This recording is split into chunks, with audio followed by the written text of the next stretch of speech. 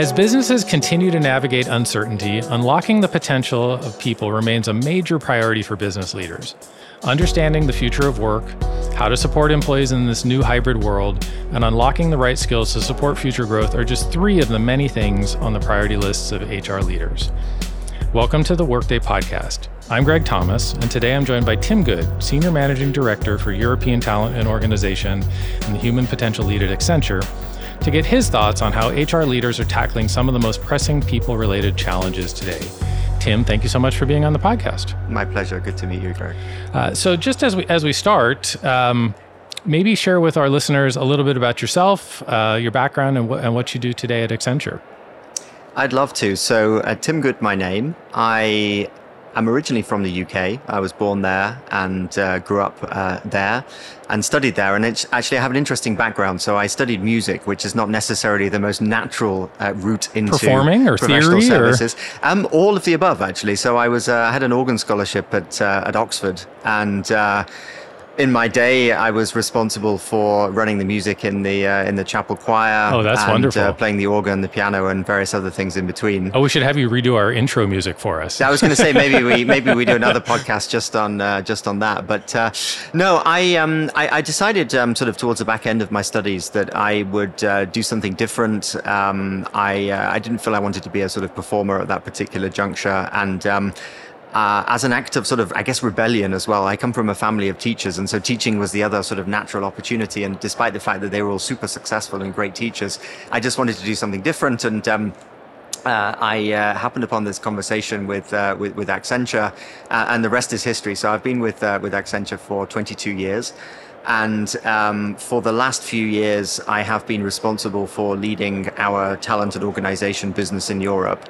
It's our people business, so it's the part of our business that's focused on everything from change to engaging with chief HR officers, chief people officers and their teams to really drive change in the organization for people. And I always often say I think I have the best job in Europe, because it is just truly centered around people, my own team, but also my clients' teams and their people as well. That's fun. And as you said, at Accenture, you're working with organizations on their people challenges and their HR transformations to harness the power of the people that they have. It's a very hackneyed phrase at this point, but the last several years have been, we will use the word, unprecedented. How do you think about the main challenges that HR leaders and HR teams are facing today? And what do you hear from your clients? No question, we've been living through and continue to live through times of unprecedented change. And for me, that is the reality that all of us will face going forwards. That's the world that we live in. When you reflect what this means for HR, I think there's been two specific things that I would call out. On the one side, it's been incredibly moving, actually, to see the way that chief HR officers, chief people officers rallied around their people during the pandemic, and then post-pandemic, especially here in Europe, with some of the incredible challenges that we've faced owing to the war in the Ukraine. And to see the way in which sort of compassion has come to the surface in organizations, to see the way in which organizations that really got this right, and I think the majority did, put their people first and thought about what they had to do to care for their people, has been a huge tenet of what we've seen over the last few years. And I think it's fundamentally changed the relationship that HR or the people function has within the organization, and also with the executive team in the organization, with the C-suite and with the board. The other thing that's going on is, in all of the surveys that you look at and in all of the dialogue that's out there, there is an acute talent shortage. And if you listen to what CEOs are saying, they're actually saying, the biggest risk point to my business right now isn't so much what's going on in terms of the macroeconomic environment, but it's actually around having the right people with the right skills in order to be able to execute on the opportunities that I have in front of me. And that's the other side of the equation in terms of what HR leaders are dealing with and working with every day. Yeah. I think the level of empathy that was largely shown by the business community really has been spectacular. And it, I know personally it took what could have been a very, very challenging challenge on top of the health side of the pandemic, and just sort of made it a non-issue, which I'm really grateful for. And we'll come on to skills in a bit, because it is a fascinating topic unto itself. But when you think about that talent shortage, and you think about the fact that we're now more into this hybrid world, the future of work is actively being shaped, and it looks very different for different organizations, I imagine. How does everything that you talked about, that empathy and compassion, while facing this talent shortage and having the right skills, how do organizations carry forward to sort of address those kind of cross currents? One of the things that organizations need to do is, especially when it comes to the so-called notion of future of work, is I think sort of take a step back. And you saw this at the start of the pandemic, that it all became about, how do I enable remote working? And then the sort of discussion moved on to a very formulaic, okay, if we can now be back and have some physical presence, what's the balance of that physical presence? Is it X number of days in an office? Is it Y number of days outside of an office? What we've tried to do in Accenture, and certainly what I consider to be leading practice around this, is to be far more fluid around it and actually put the employee at the center of it and recognize that no one person is the same. And actually what you need to get to is you need to get to an infrastructure, if you like, or a sort of enabling set of behaviors or values that allow people to perform to the absolute best of their ability and bring them whole selves into the workplace, wherever that may be. And that will change and that will flex over time. And what works at a particular moment in time for someone may not work 6 months, 12 months down the road. Equally, you still have to be and recognize the business need. And so it is wonderful this week to be back with human beings, to enjoy all of the things that are great about human nature, being able to interact with each other, watch people smile, share a private joke, pick up a theme spontaneously off the back of a discussion that you've had with someone. And all of that is much harder in a fully remote setting. So we are, no question about it, in a hybrid world, in a world where we have an omni connection point through so many different angles and lenses. But I think that's a tremendously exciting time if you're open to it. Yeah, and just reflecting on the first part of your answer, this idea of really putting that employee at the center. You think about a large organization, that's potentially hundreds of thousands of people with individual needs and individual approaches to work. That feels like a very different way of thinking about the workforce. As you said in the back half of your answer, there's still a business to run. We still have business needs and objectives that need to be met by the company, the team, the individual. But it almost feels like a different kind of contract, if you will, in sort of a social sense between the employer and the employee to allow for that individualism. I think there's a lot of truth in that, and it comes down to a couple of fundamental things. I think on the one side, you really have to work with your line managers, your line leaders, so that they are confident in navigating this environment. And this doesn't necessarily come naturally to all of them, but you want to get to a point where you have a trust-based dialogue between the employer and the employee and whoever they report to, so that you together can figure out what the right path is in order to excel in what your business objectives are, but also find a way of doing that actually balances your own individual need. The other thing that I think has changed is that HR's role in all of this, the people's function role in all of this, has been really to move away from compliance very much more towards enablement. Yeah. And again, that comes back to trust, but it is sort of, truly unlocking then the potential that lies within the organization and its people. Yeah, and there's a lot that needs to be in place for that enablement to be successful. I imagine there needs to be, a more clearly articulated, perhaps, company strategy and purpose, and what my team is responsible for, what my contribution is in all of that, and all of that is to the good.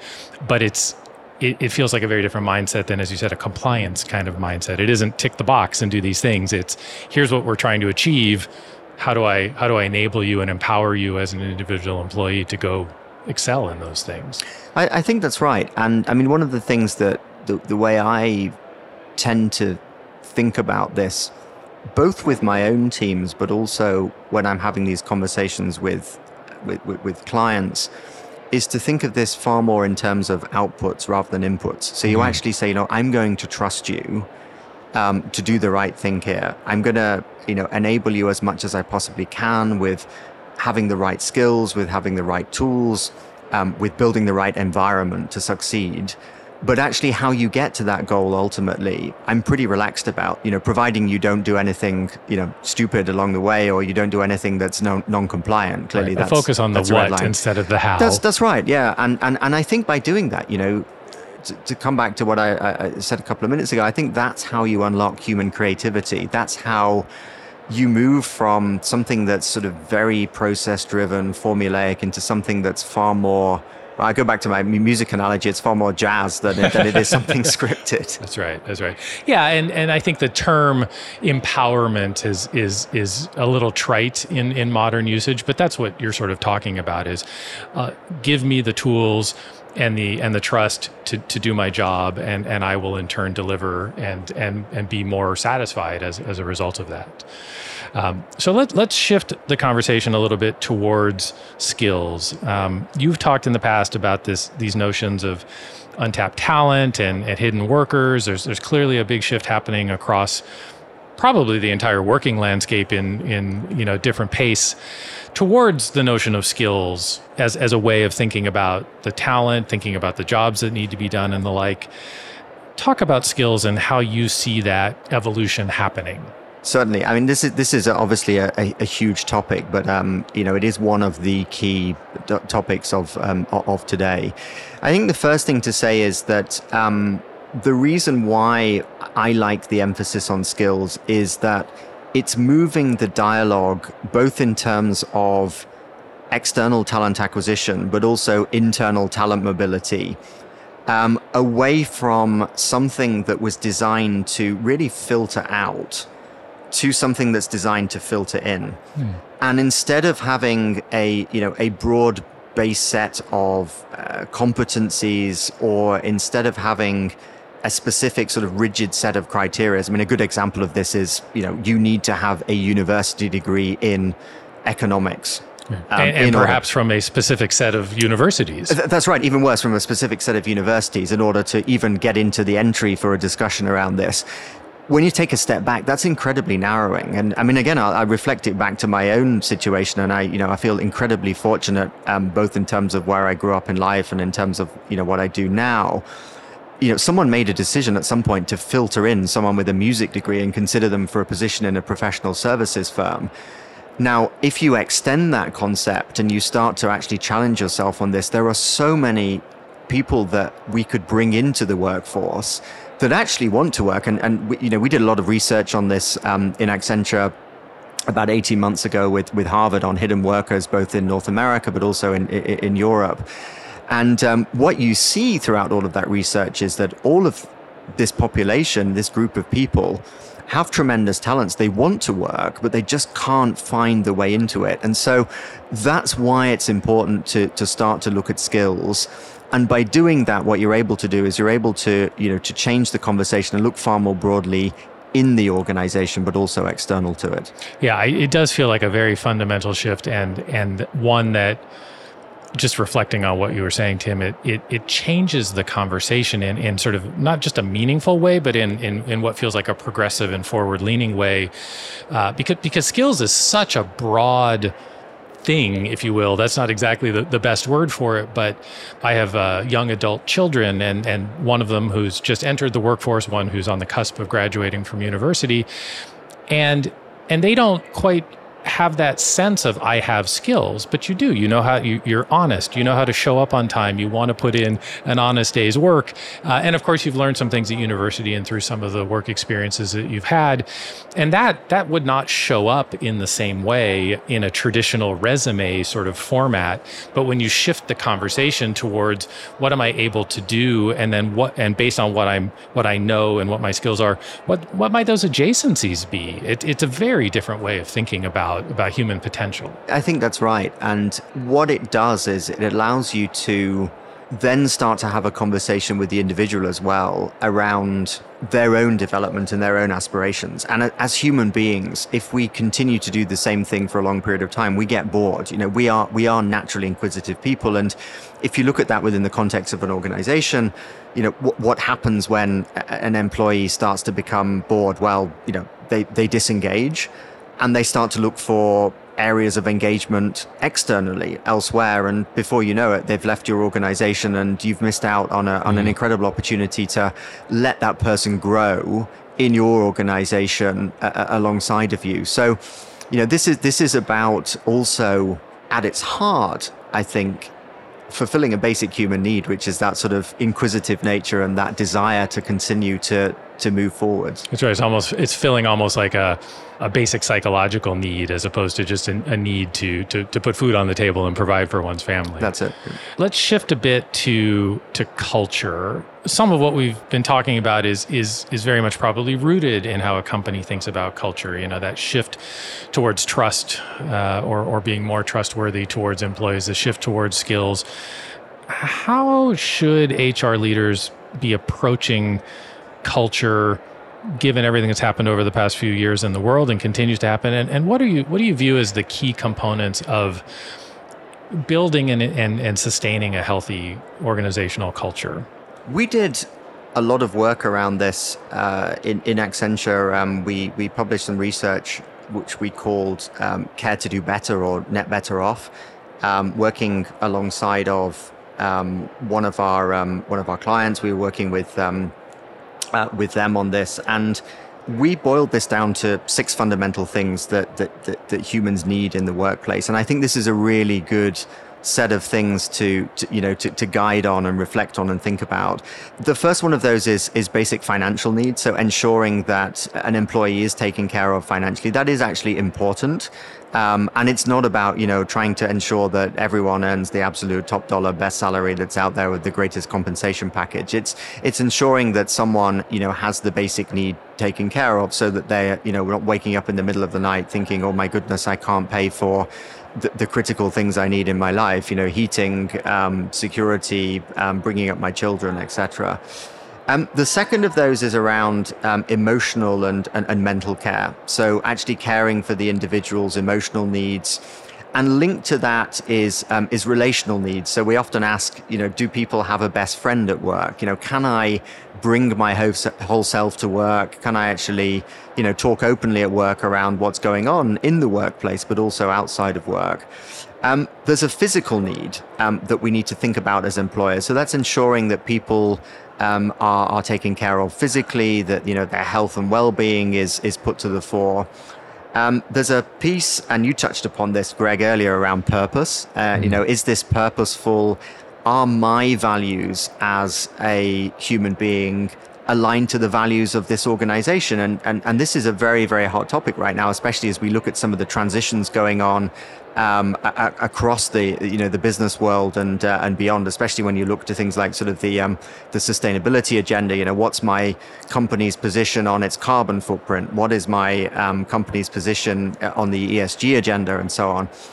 And then last but by no means least, and this is where it sort of ties back to skills, is employability. So is my employer today giving me the space to actually grow as an individual, so that I will be able to learn new skills, try new things, and develop within the organization, and potentially, if it's the right thing, develop beyond the organization, and then maybe come back, because we know that a job is not necessarily for life anymore in the way that we used to talk about it. So I think those 6 things are a really good set of reference points on all of this, and then you can figure out what that means within the context of your own organization. Yeah, we could do 30 minutes on each of those 6. That's a wonderful list.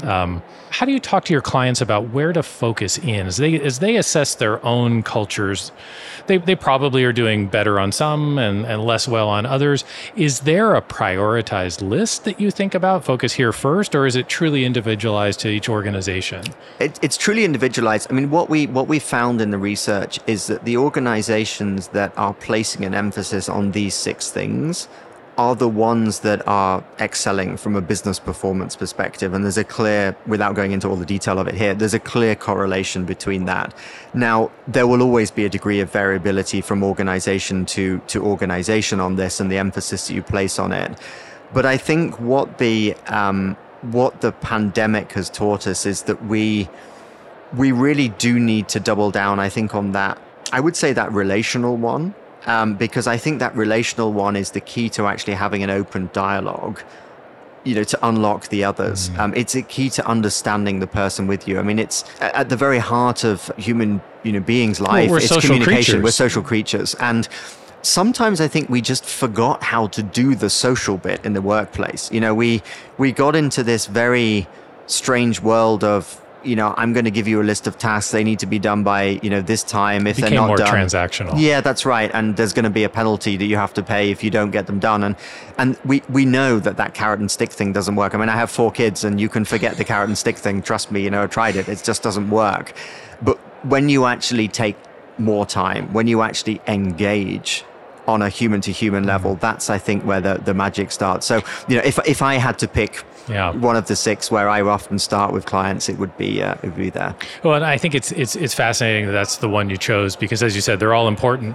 But there's also been a fair amount of research coming out of the pandemic that for those workforces and those workplaces where remote working was possible, the strong ties within your team and your direct working group, by and large, seem to have come through the pandemic reasonably well, but those looser ties, that sort of circle beyond the people that you would run into in the kitchen or the hallway, those proverbial sort of conversations, turns out that they did actually happen and they did actually matter. And those are the relationships that seem to have suffered the most over the last 3 years. I think that's right. And honestly, I think from a personal perspective, those were some of the conversations that I really missed myself. I mean, I do consider that I was in a very fortunate position through the pandemic, for 2 simple reasons, actually. So, first and foremost, I always sort of, felt a comfort because I was living in a country with a phenomenal healthcare system, and I'm not in a risk group, and no one in my family, thank goodness, was in a risk group. The second thing was, I live in a house, so we had a degree of space, we had a garden, and we live on the edge of an enormous forest, so we had all of this sort of open space that we could go out into and still enjoy nature. And I think if I'd been cooped up in a very small apartment in the center of a city, it would have been a different experience.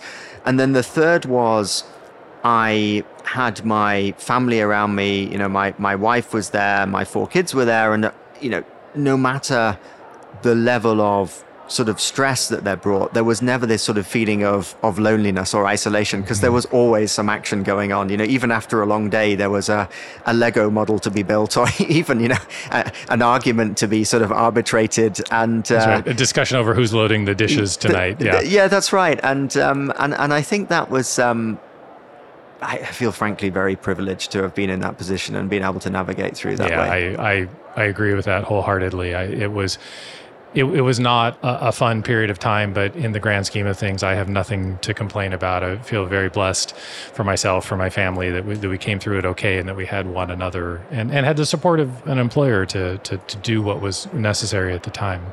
So let's, as we round the turn towards home, you touched on ESG, which is clearly an area that's getting a lot of focus across the world of business. Different regulations coming into place in different parts of the world. What role do you see HR playing in the ESG conversation as it advances over the next period of time? HR within this has a leadership role to play. There's no question. Whether it needs to lead on the entirety of the agenda, I think, is probably open to discussion within a particular... It is a quite broad set of topics. It's a broad set of topics, and organizations will make different choices on this. So, for example, you've seen the rise in many organizations of functions specifically dedicated to, if you like, the sustainability part of the equation. And I think that's absolutely right. And for many organizations, the kind of challenges that they're facing with around sustainability are fundamental to what they do. I think when you look more on the the people dimension of this, where HR has a role to play is it has a role to play in terms of building that open culture, coming back to what we were talking about before, and ensuring that the workforce is ready in terms of the way that it is actually built, but also in terms of the values that it has to be able to support all of the agenda in its entirety. I mean, for me, the whole ESG debate discussion, is just so welcome, because I've always believed that as an organization, when you are more inclusive, when you are more diverse, when you're more equitable, you just increase the possibilities of what you want to do. I mean, if you were so arrogant to sit there and think that, if you're selling widgets, you can do that, as a group of white men, then you can forget it, because you've just already, by nature of being a group of white men, alienated a whole section of people that could be there. And you just have a more limited perspective. You have a more limited perspective, yeah. It's not an inherently bad thing necessarily. It's just that you only have the perspective that you have as an individual human, and if everyone around you is plus or minus the same as you, then that's the perspective you bring, and it's not broad enough. That's right. And I think it's that's the part of this that HR has to play. And I think for the most part we are, I'm seeing some wonderful examples of this, and they are inspiring. And it's diversity with a capital D, clearly, in terms of ensuring that you are, as an organization, truly diverse in terms of the cultures that you embrace, in terms of reflecting the societies that you're in. But it's also, I think, sometimes diversity with a small d, coupled with that, which is ensuring that you've got thought diversity in there as well, so that you don't have all of the people coming from the same backgrounds. I mean, again, going back to what we were talking about before, from the same schools, from the same universities. You want to have thought diversity in the mix as well, because that's what's going to take the organization forward ultimately. Yeah. Well, and again, to tie back to what you were saying earlier, in order to have that, you also need to have that trust. You need to have that environment in which people feel like they can voice an opinion that perhaps is cutting against the grain or doesn't agree with the other people at the table. And so it all sort of fits together quite nicely. That's right. No, I think fostering an environment that is psychologically safe, so that you can have that conversation, is very, very important. And I'm a real fan, and again, maybe this comes back from my musical roots, but ensuring that even the most quiet voice in the room gets heard. We could do another podcast on music, but I spend a good degree of my time working with orchestras and with choirs, and it's sometimes not necessarily listening to the loudest thing in the room, which depending on your viewpoint, it's probably a brass instrument. Sometimes you really want to actually listen and find out what's going on with flutes and so on and so forth, because if that's going awry, then sooner or later it's we should reconnect. Yeah, 'cause I'm a big fan of dynamic range in music. It's nice to hear everything, and not just like you said, the brassiest and loudest things. So I did not see you carry a crystal ball in the room. You might have one in your case in the other room, but as you look ahead over the next, pick your time frame, year, 18 months, 2 years. We've covered a lot of ground, but what are the trends you think HR leaders really need to be keeping their eye on? Again, I'll almost finish where I started on this. The skills agenda is huge, and the reason why that is huge is I believe it is the route to unlocking the talent challenges that CEOs are facing. So the only way that we're going to, you're not going to be able to hire your way out of the problem anymore. The talent simply isn't there. So we're going to have to place a huge amount of emphasis on internal mobility, on lifelong learning. And that's how we're going to build the skills that we need to tackle what I think are actually, when you step back from, all of the challenges the world's got, some really inspirational stuff. So if you think about energy transition, if you think about where we're going with healthcare, and you think about building the skills that we're going to need to serve that is, really, really exciting. And then the other thing that organizations, leaders, HR people leaders are going to need to do is to ensure that they build that inclusive culture to get there, so that quietest voice in the room is heard, because oftentimes that's the voice that's going to provide the most value in the discussion. It's a wonderful place to leave it. We've been talking with Tim Good from Accenture about HR trends and the future of work. I'm Greg Thomas. Thank you for listening. And if you'd like to hear more, you can find all of our podcasts at workday.com/podcasts or wherever you listen to your podcasts. Thanks for listening and have a good workday.